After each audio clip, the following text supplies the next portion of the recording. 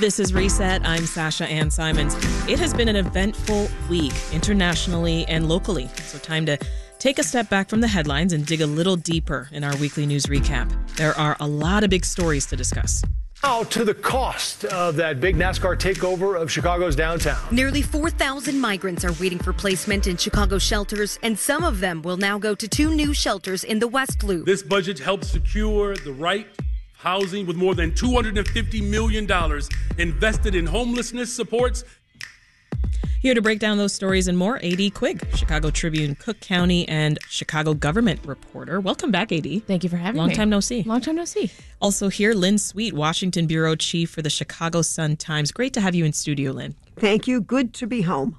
Chicago Mayor Brandon Johnson laid out his first city budget proposal. Why don't you give us some of the main takeaways, A.D.? Oh, budget season. Yes. We love it so much. Best time of year. The big number everyone needs to know, $16.6 billion. And the other thing that everyone cares about, taxes, are not going up. The mayor is essentially holding the line on property taxes, as he puts it, in this budget. He's not going to go after any of the progressive taxes that he campaigned on in this budget. So no head tax increase on employees, no financial transaction tax, no jet fuel tax, no hotel tax, all spared for the time being. Mm-hmm. The other one that is in motion that people should be aware of, though, is this change in the real estate transfer tax. The proposal is basically to drop the levy on properties under $1 million and raise them on properties over $1 million. That aldermen first have to decide whether to put that issue on the ballot, and then voters would get to vote on that. So we won't be seeing that in this budget proposal, but that is a tax that is in the works outside the budget. Onto the spending side, the mayor is starting to spend on some of these progressive promises that he made on the campaign trail. That includes piloting a couple of mental health clinics in existing public health facilities and putting money toward a new Department of Environment. This is something we heard so much about during Lightfoot's administration. She created like an Office of the Environment, but Brandon Johnson is creating a Department of Environment and also funding a lot of paid youth jobs. He emphasized this with reporters today that prior youth programs, a lot of them were internships, and he's like, these kids are going to be getting W-2s. The overall Chicago Police Department budget is increasing, but the headcount is staying the same.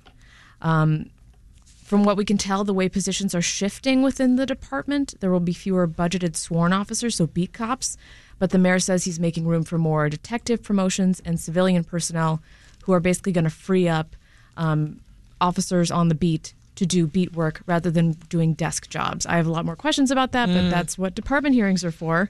And then on the migrant situation, which I know we're going to talk a lot about, the mayor has budgeted $150 million. Now, that is less than half of the costs that we're expecting in 2022 to shake out to be, and that's as volumes continue to increase. Volumes appear to be picking up in a big way. The city's already struggled to find shelter space, places to put these proposed base camps. So we're expecting this cost to be much higher than $150 million, but this is essentially a pressure tactic to get the state and feds to help pick up more of those costs. Now, before I play some sound of what the mayor himself had to say, I do want to welcome our third guest to the recap. Christian Farr is here, reporter for NBC5 Chicago. Good to see you, Christian. Hello. Sorry about being late. A little traffic. You're just in time, Christian. Let's hear Mayor Johnson.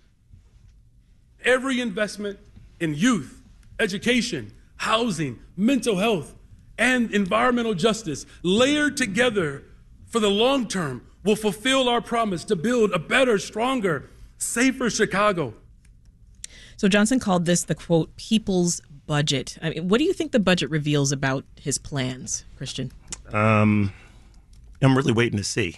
There's, we have a huge migrant issue that, just the other day, and I know we're going to get into it a little bit more, that really there doesn't seem to be a plan to sort of take care of that issue. And so I think people are just waiting to see what Johnson's going to end up doing with so many issues we have in this city.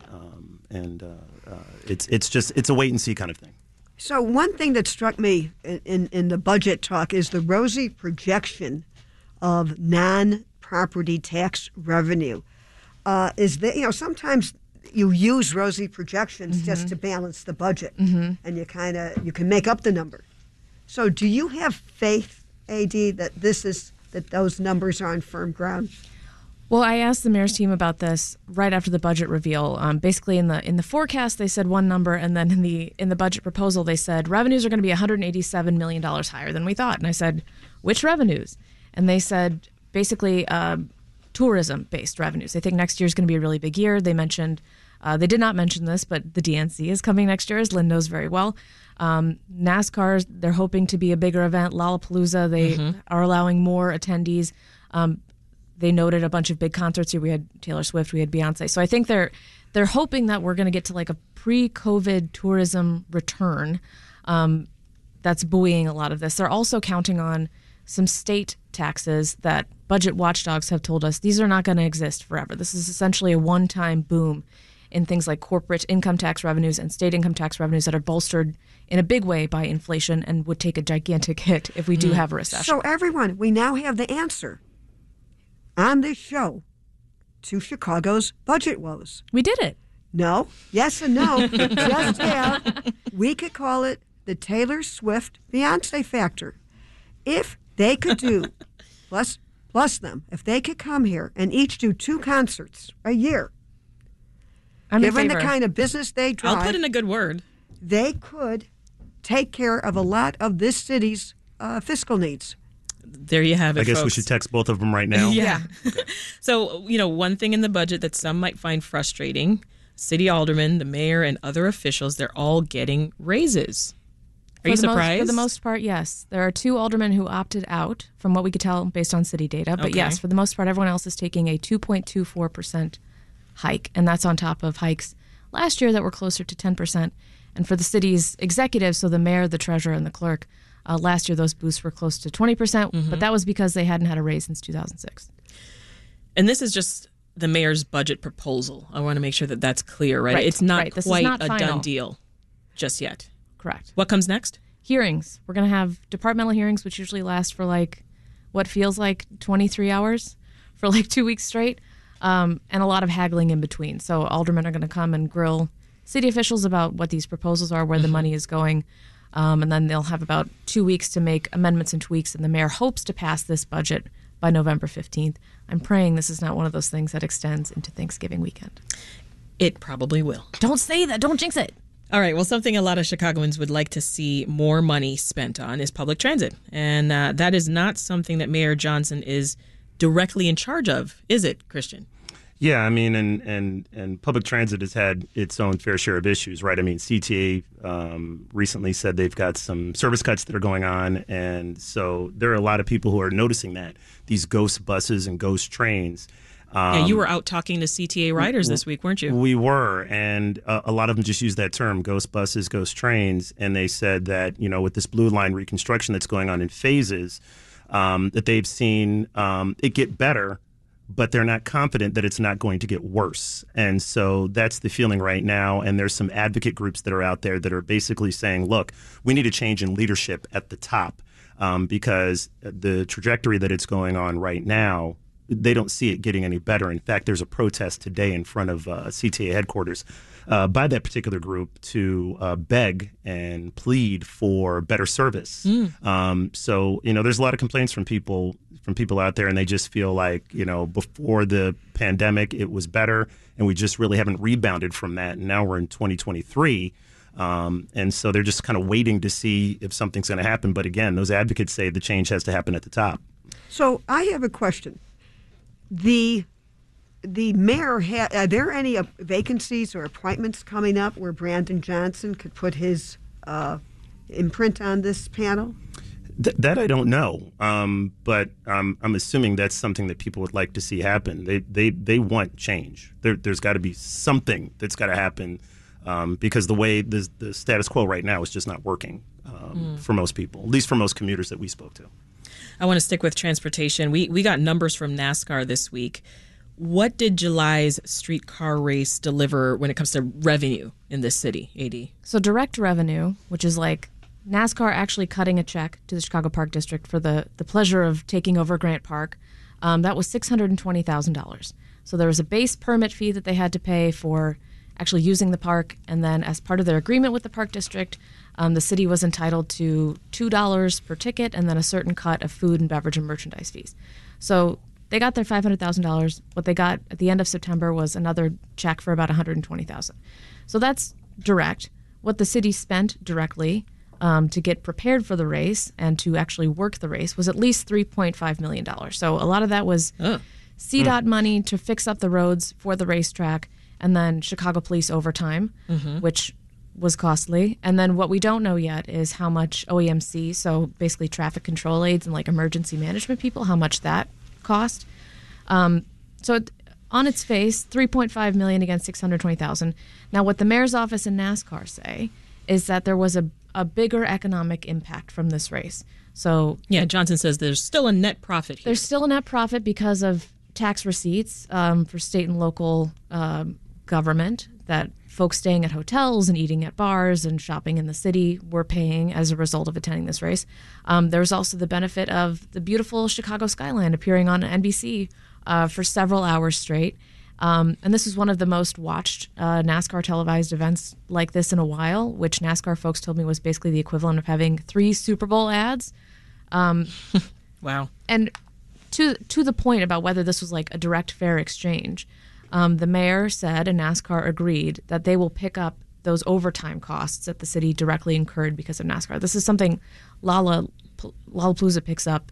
So basically like a slight renegotiation of the deal so that the city actually breaks even in terms of spending. Okay. But there's still, critics of this race taking over the park to the extent that it does and inconveniencing folks and basically affecting businesses like right around Grant Park. And Christian, I don't want to put you on the spot here with a math question, but do those numbers sound good to you? I mean, I was pretty good at math. I started as a computer science engineering major before I got into journalism. Oh, nice. So, I'm not certain what happened. Something happened, but that's another conversation. But, right. I remember talking to an alderman about this, and he was very concerned because as we were kind of marching up to NASCAR weekend, he said the hotels weren't filled.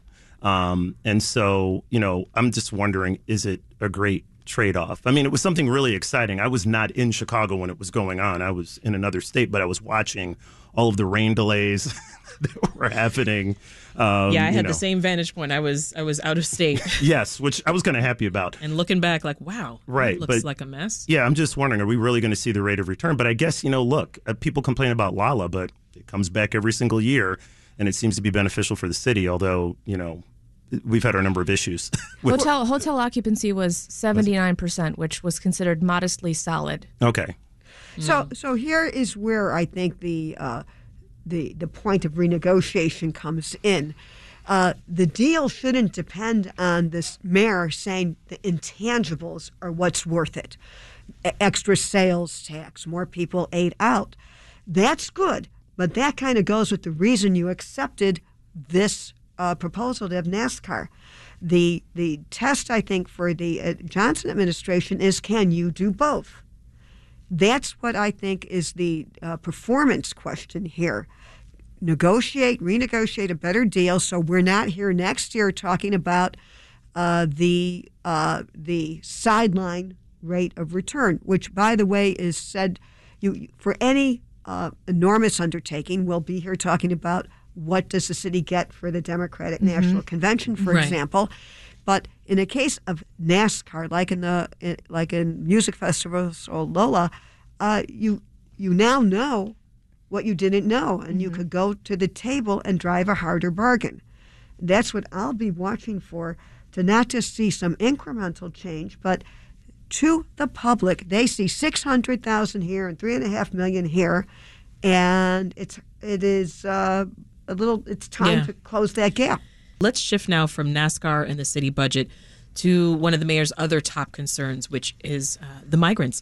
Residents are continuing to voice opposition to city plans. Christian, tell us what's happening in Austin. Yeah, the other day there were some Austin residents who have filed an injunction to block Amundsen Park from being used as a migrant shelter. So the proposal was, and they felt like it came out of nowhere, was to turn their field house into a migrant shelter, bring portable restrooms in so that any kids that are having sports activities at that park can, instead of having to go inside of that building to use the restroom, those portable restrooms would be outside. Well, that whole plan got shelved And then the city was going to look at not this Park District building, but instead a building not far away from there, 1900 North Austin, which was basically a vacant building, privately owned.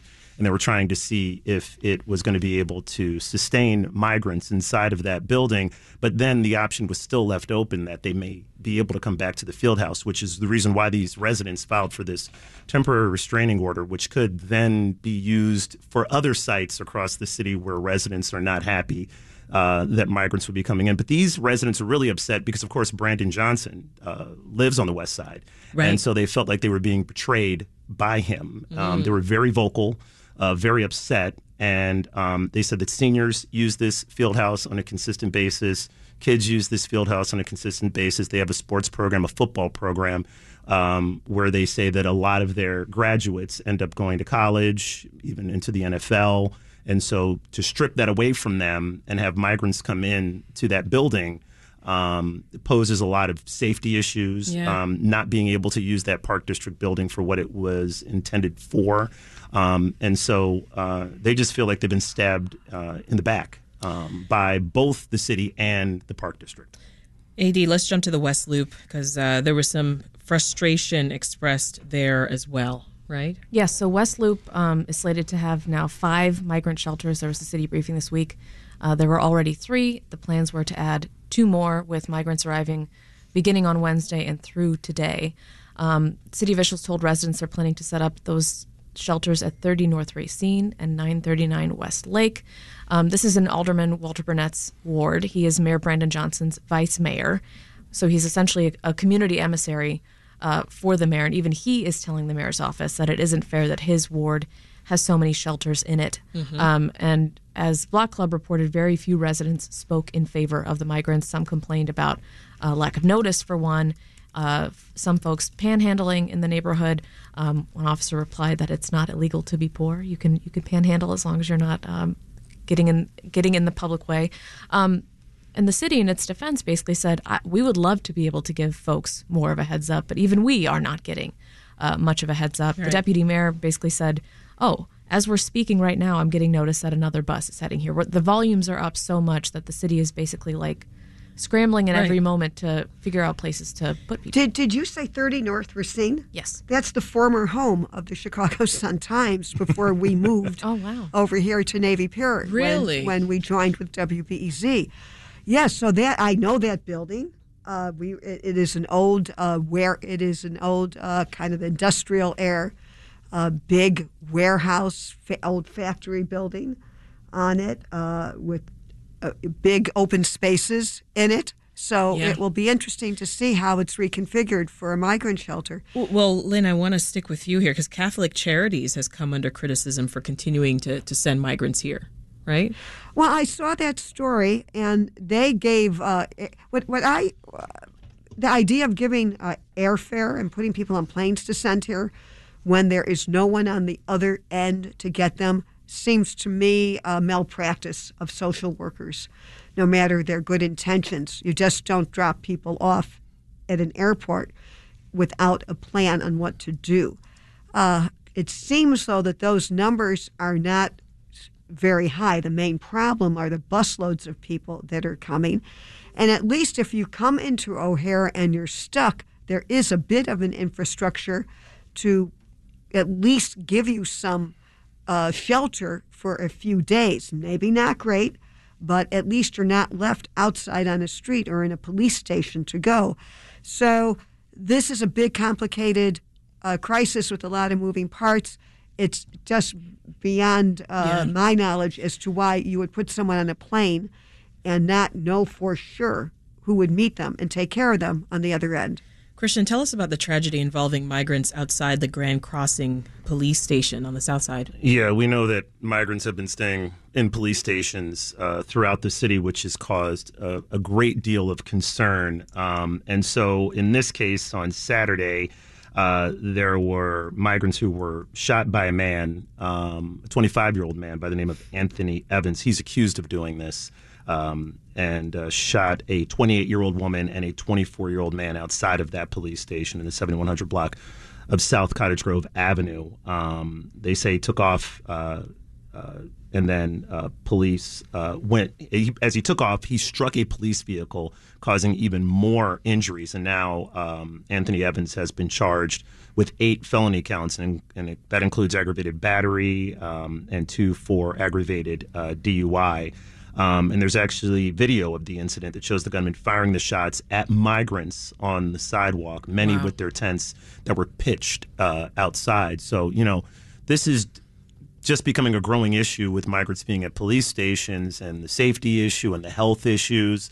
And then now it's gone to this violence issue. Not to mention the weather changing soon. Yeah. And I mean, that's one situation that I'm watching very closely. And the city already has a homeless problem that gets pointed out every time these protests come up, you know, and then you've got neighborhoods like in Austin, which has a violence problem as well. And you're trying to keep especially young black men off the streets and in programs where they can succeed. Now you're kind of pulling that away with trying to take over a field house or a park district building, just causes, people to wonder, how do you solve this problem? Well, Lynn, what are the prospects for Chicago getting more federal aid here to help with this? And I'm also curious if this issue is getting as much attention in D.C. as it is here. Well, when you talk about issues, there is an overwhelming amount of very crucial issues. Overwhelming, I think, Congress and the White House right now. The war in Israel, the war in Ukraine, the migrant issue, the lack of a Speaker of a House, and the Republican members in chaos and disarray, just to name a few of the issues, the giant issues flowing here. And each one seems to take the place of another headline as we go.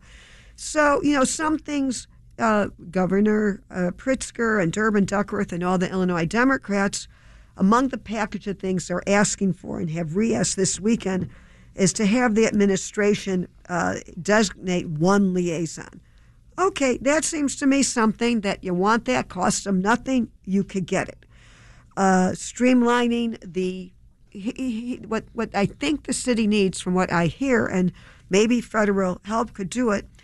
It's one thing to say you want to get people work permits, and we have streamlined in some way the process, but you have to get yourself in the system. Whether or not, if you're here on an asylum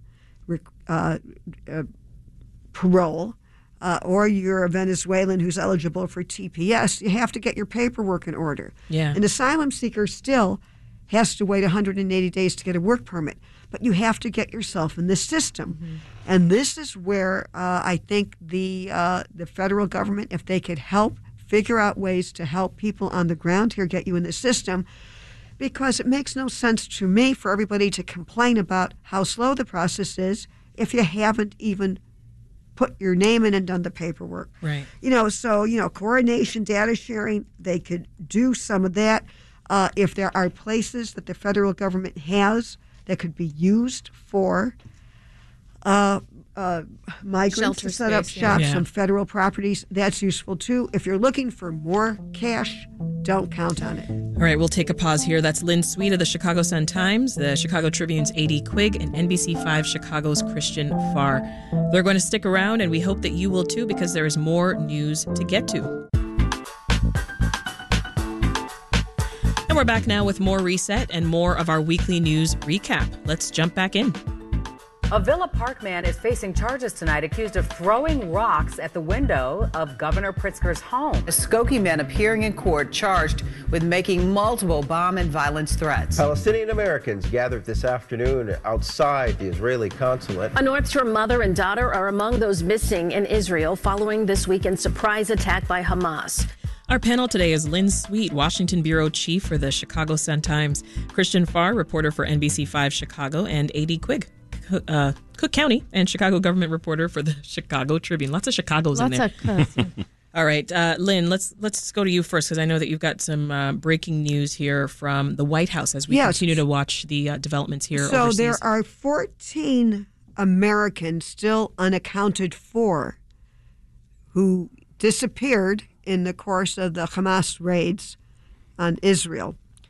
Sad to say, we don't know if they're killed or kidnapped.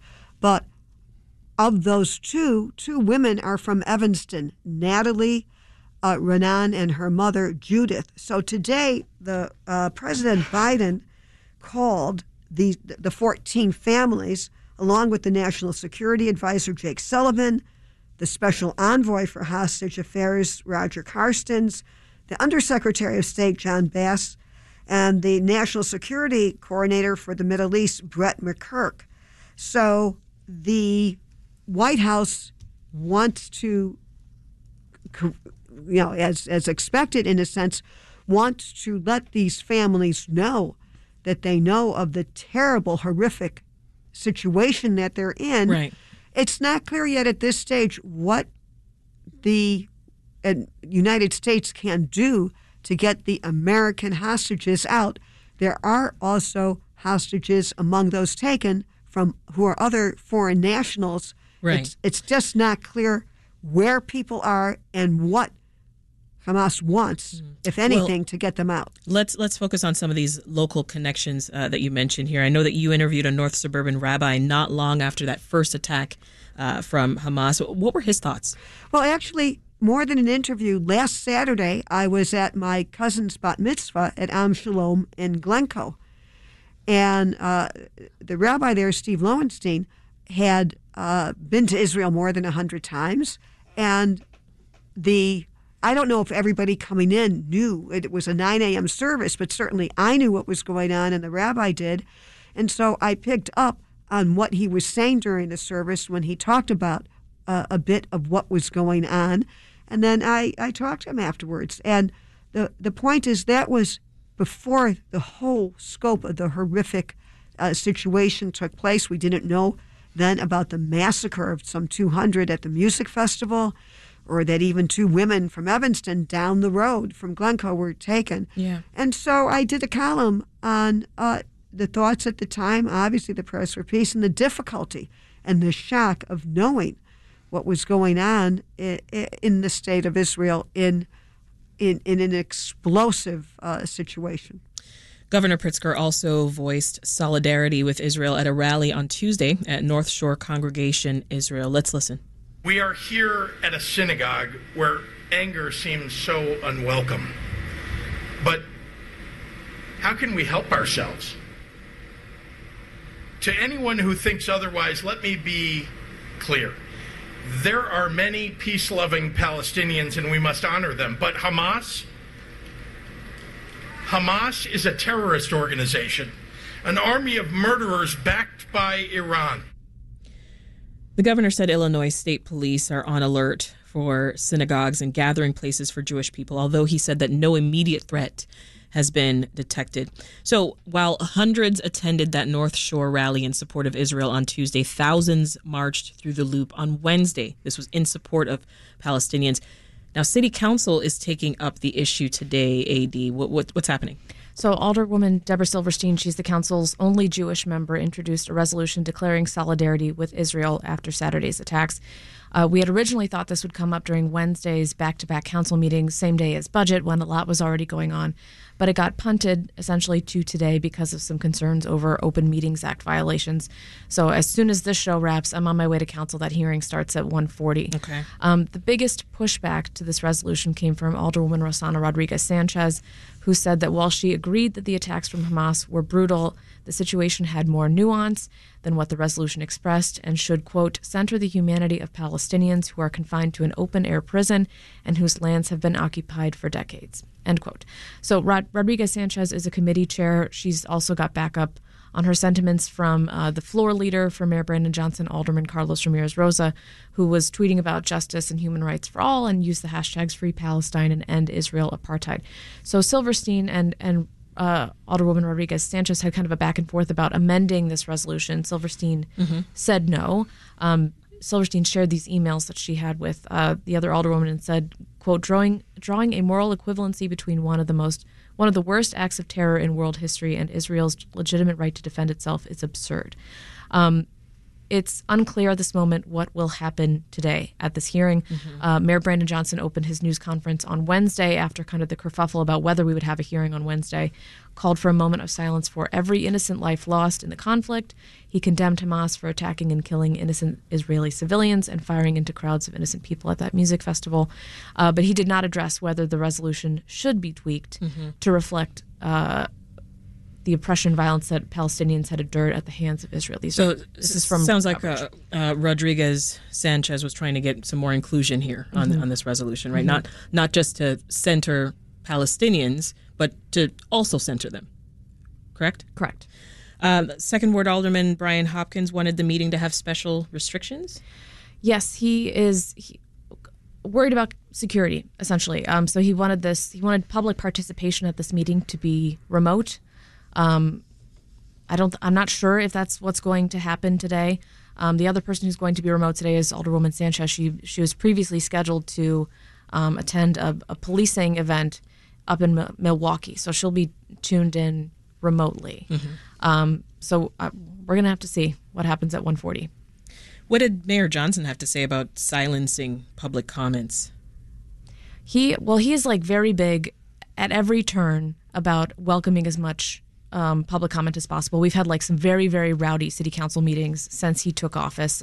Folks screaming in the gallery. He's asked them to politely be quiet and listen to public commenters. But he's like, this is an open forum. We're going to treat it as such, and we're going to make sure that everyone acts respectfully, but we will let people comment. Yeah. Lynn, tell us more about what Illinois senators and representatives in D.C. are saying about this growing humanitarian crisis that's happening over in Gaza right now and Israel's retaliatory airstrikes. Well, from President Biden on now, the Democrats, if you're talking about the senators, are supporting what Israel is doing right now. But there are schisms developing. And what you see in city council will eventually be mirrored perhaps among some Democrats nationally.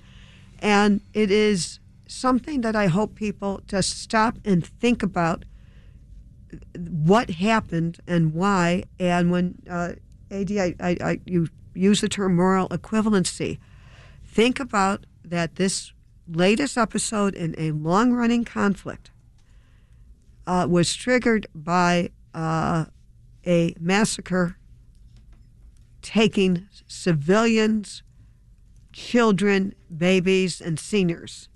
This was not a conflict of where a military targets another military. This is something that is done. You know, the United States does call Hamas a terrorist organization. So the thing that is interesting in Washington is how former President Donald Trump for so long positioned himself as the strongest backer of Israel, trying to plant seeds of doubt with the American Jewish community and to reinforce himself with the evangelical Christian community. But now that there truly is a crisis of historic proportions, of which something that Israel has never faced before to this degree, it is Trump who has been distancing himself from Netanyahu and criticizing him, and Biden who has put aside the differences he's had with the Israeli leader and has said that he will back him. I just know this is a very difficult road ahead, and that people educate themselves. There's plenty of resources here to understand what is going on and why at this particular snapshot in time. Yeah. Christian, are you surprised at all by what presidential candidates and other public officials are saying? No, not really. I mean, this is a long-standing issue, right? And then now we have this huge explosion that happens, and now all eyes are on this. And there's, and I heard that at City Council there were people yelling in the gallery, "Free Palestine," and right. And so and I think it's an even difficult conversation in newsrooms as well. How do you cover this and balance it in such a way as to understand that a massacre did happen? and that there is this whole discussion about Israel and Palestine, but then you've got Hamas, and then there are people who are not separating the two. It's definitely a terrorist organization. People should know that, and people should understand that. But I think that we have to study the history and truly understand the conflict that is going on. But it's just, I don't know if this even came up, but I guess Chicago BLM, Black Lives Matter, the post that they put out was head scratching. The man parasailing down, free Palestine, as one of their posts. And you scratch your head and you go, oh my gosh, we had a massacre here. Is this the moment where we're supposed to do this? And I think that's the one of the big questions. And well, that is not a question. No, that is something that should just be condemned. To celebrate somebody who has taken part in a massacre, for whatever. The reason here is just not a question mark. It is to be condemned. And for a movement that has worked so hard to educate and tell so many people about many important issues, to kind of just put out that kind of tweet, it's the height of it just should be condemned. And now but is it, Lynn? Is it? I haven't seen it being condemned as much as. Well, I mean, there's a lot going on here to keep track of. But since you brought it up, I didn't want to just leave it as a question mark, because this is something that clearly is just out of the realm of how you conduct yourself in the wake of what's happening. To celebrate terrorists is just not something. Lots of folks having this conversation. Lots of tension being felt across the country right now. Yes. As you mentioned earlier, the House of Representatives is without a leader. I'd love an update on that, as well as the fact that we're still without a U.S. attorney. Well, let me take the U.S. attorney first. So, a woman named April Perry is in line, has to be confirmed to be the next U.S. attorney. So she cannot get a vote on the floor of the Senate. Dick Durbin, the senator, who's also the chairman of the Senate Judiciary Committee, has tried 4 times to get an immediate vote for her. The senator who is holding this up is the Ohio junior senator, J.D. Vance. Many of our listeners may know of him mainly as the writer of Hillbilly Elegy. So he has had shifting reasons for holding up this nomination of April Perry, and a woman who also would be a U.S. attorney in Cleveland, his home state, a nomination he supported. This movement to block what started these U.S. attorney confirmations started out with 4. He relented eventually with 2. The first explanation is, I don't want to let the Senate quickly approve these 4 because I'm protesting the Justice Department going after former President Donald Trump. Well, you can't negotiate over that one. And by the way, so our listeners know, senators do have the power to put a hold on an immediate vote to confirm somebody. A parliamentary technique that is often used in the Senate, because to have individual votes takes a lot of time.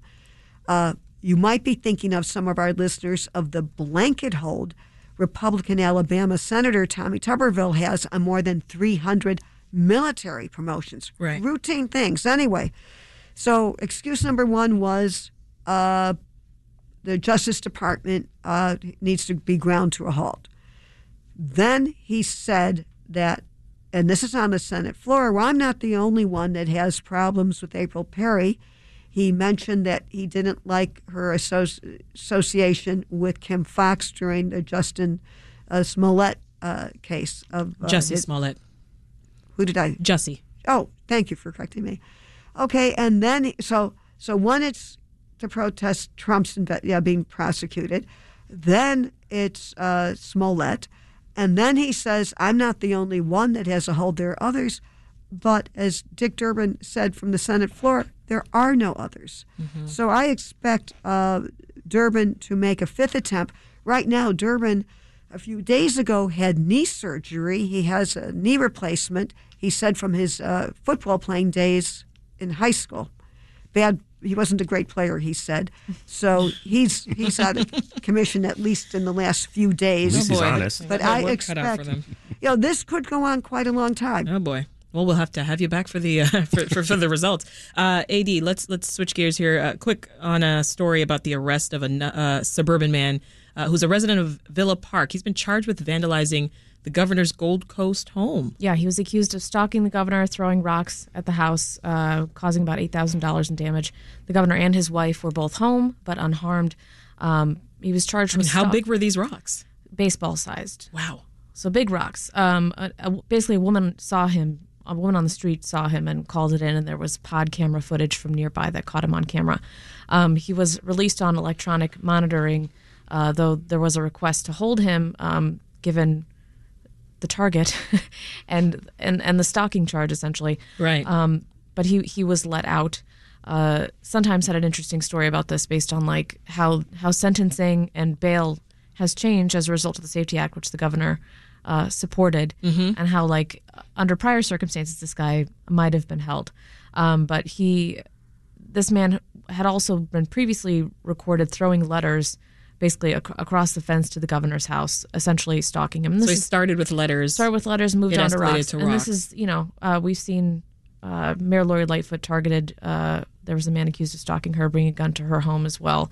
It seems scary to be stuff. Dangerous time for elected officials here. Yeah, and Christian, just fill us in before we take a pause here. Another suburban man, this one in Skokie, has been charged in connection to several bomb threats. Yeah, that's Jacob Spiro of Skokie. He was arrested on Monday by Niles police for making numerous bomb threats to public libraries, businesses, suburban governments, and at least one police station, so causing a great deal of havoc. And this was a task force put together. Niles was involved in this. I believe the FBI was also involved, Wilmette, Morton Grove, Skokie, Northbrook, and Glenview in identifying this suspect because these businesses had to close when this happened. And a number of previous other organizations had also received bomb threats as well. 12 occurred in Morton Grove alone, which also included the library as well. And so we've heard about these threats that have been going on at school districts and up in Highland Park and all over the place. And so it's been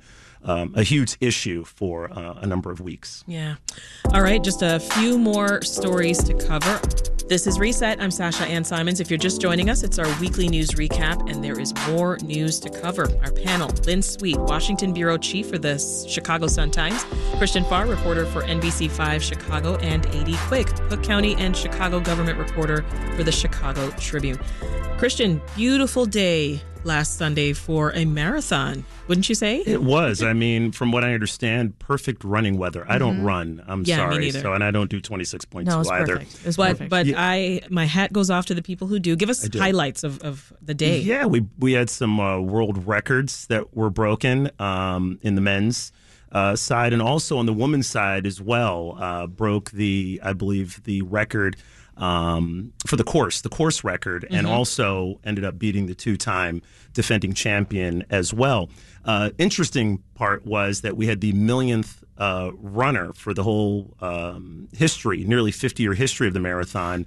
And she's actually from Evanston, not far from where I live. Cool. And she crossed the finish line as the millionth runner for the entire marathon, and was able to go to the champions dinner. So she was there amongst all of the world record breakers. That's awesome. And she was a Northwestern D1 runner, but had never run a marathon. This was her first marathon. Her husband actually was part of the inspiration. He says, not really. She was a D1 runner at Northwestern. But, all the runners that were out there said it was great weather. Yeah. And it seems to be getting better and better each year.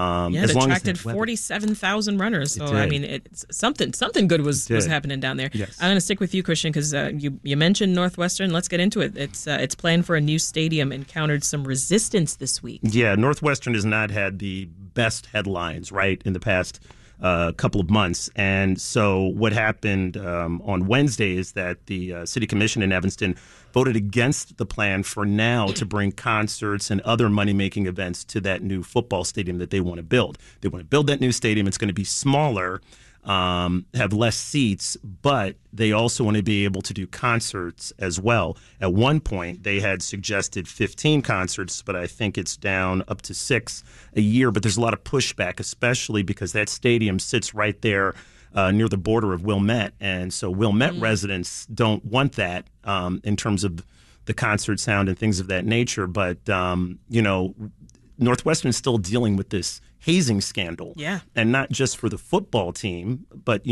baseball issues, this cheerleader lawsuit that happened back in 2019. This isn't going away That for is a while. not going away since a judge recently pushed that forward, adding sex trafficking into that one. So, the headline for Northwestern is not going so well. But Northwestern is going to continue to push forward and see if they can make this happen because they believe that's going to be a moneymaker to support those millions, hundreds of millions of dollars to rebuild that stadium. We hear a lot about residents leaving Illinois. I've certainly been hearing. I got here in 2021, and people are like, "Oh, well, people are leaving. Why are you here?" Apparently, though, the state's population is holding steady. AD, what are some of the findings in a new UIC study? Like you, so much of my coverage in the 20-teens was Illinois. Everyone's leaving. Everyone is leaving. No one's staying. We're all going to the Rust Belt. Actually, things aren't so bad. Illinois is becoming less rural, though, more educated, more foreign-born, and higher paid. So we're seeing a larger wealth gap in the state, but the exodus is not as bad as anticipated. So we had a net loss of 460,000 residents going to other states. It was largely offset by incoming immigrants. So the theory of Illinois pushing people out because of high taxes and crime and other factors is not all it was cracked up to be. Well, that's some good news. I appreciate it. Well, some sad news. I want to leave us with this, but local legend and broadcast news is signing off. We just heard the news that after 45 years as the WGN weatherman, Tom Skilling announced that he's retiring in February.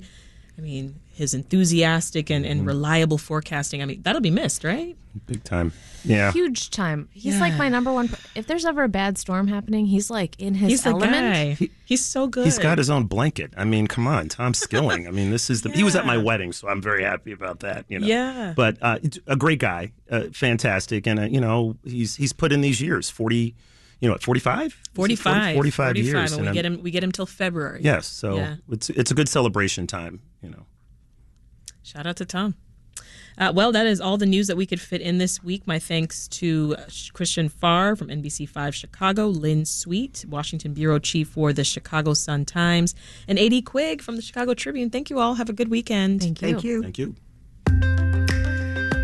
That is it for Reset. The show is produced by Meha Ahmed, Linnea Dominic, Brenda Ruiz, Micah Yason, Claire Hyman, Andrea Guthman, Landon Jones, and Max Lubers. Dan Tucker's our executive producer, and Ethan Schwab is our engineer.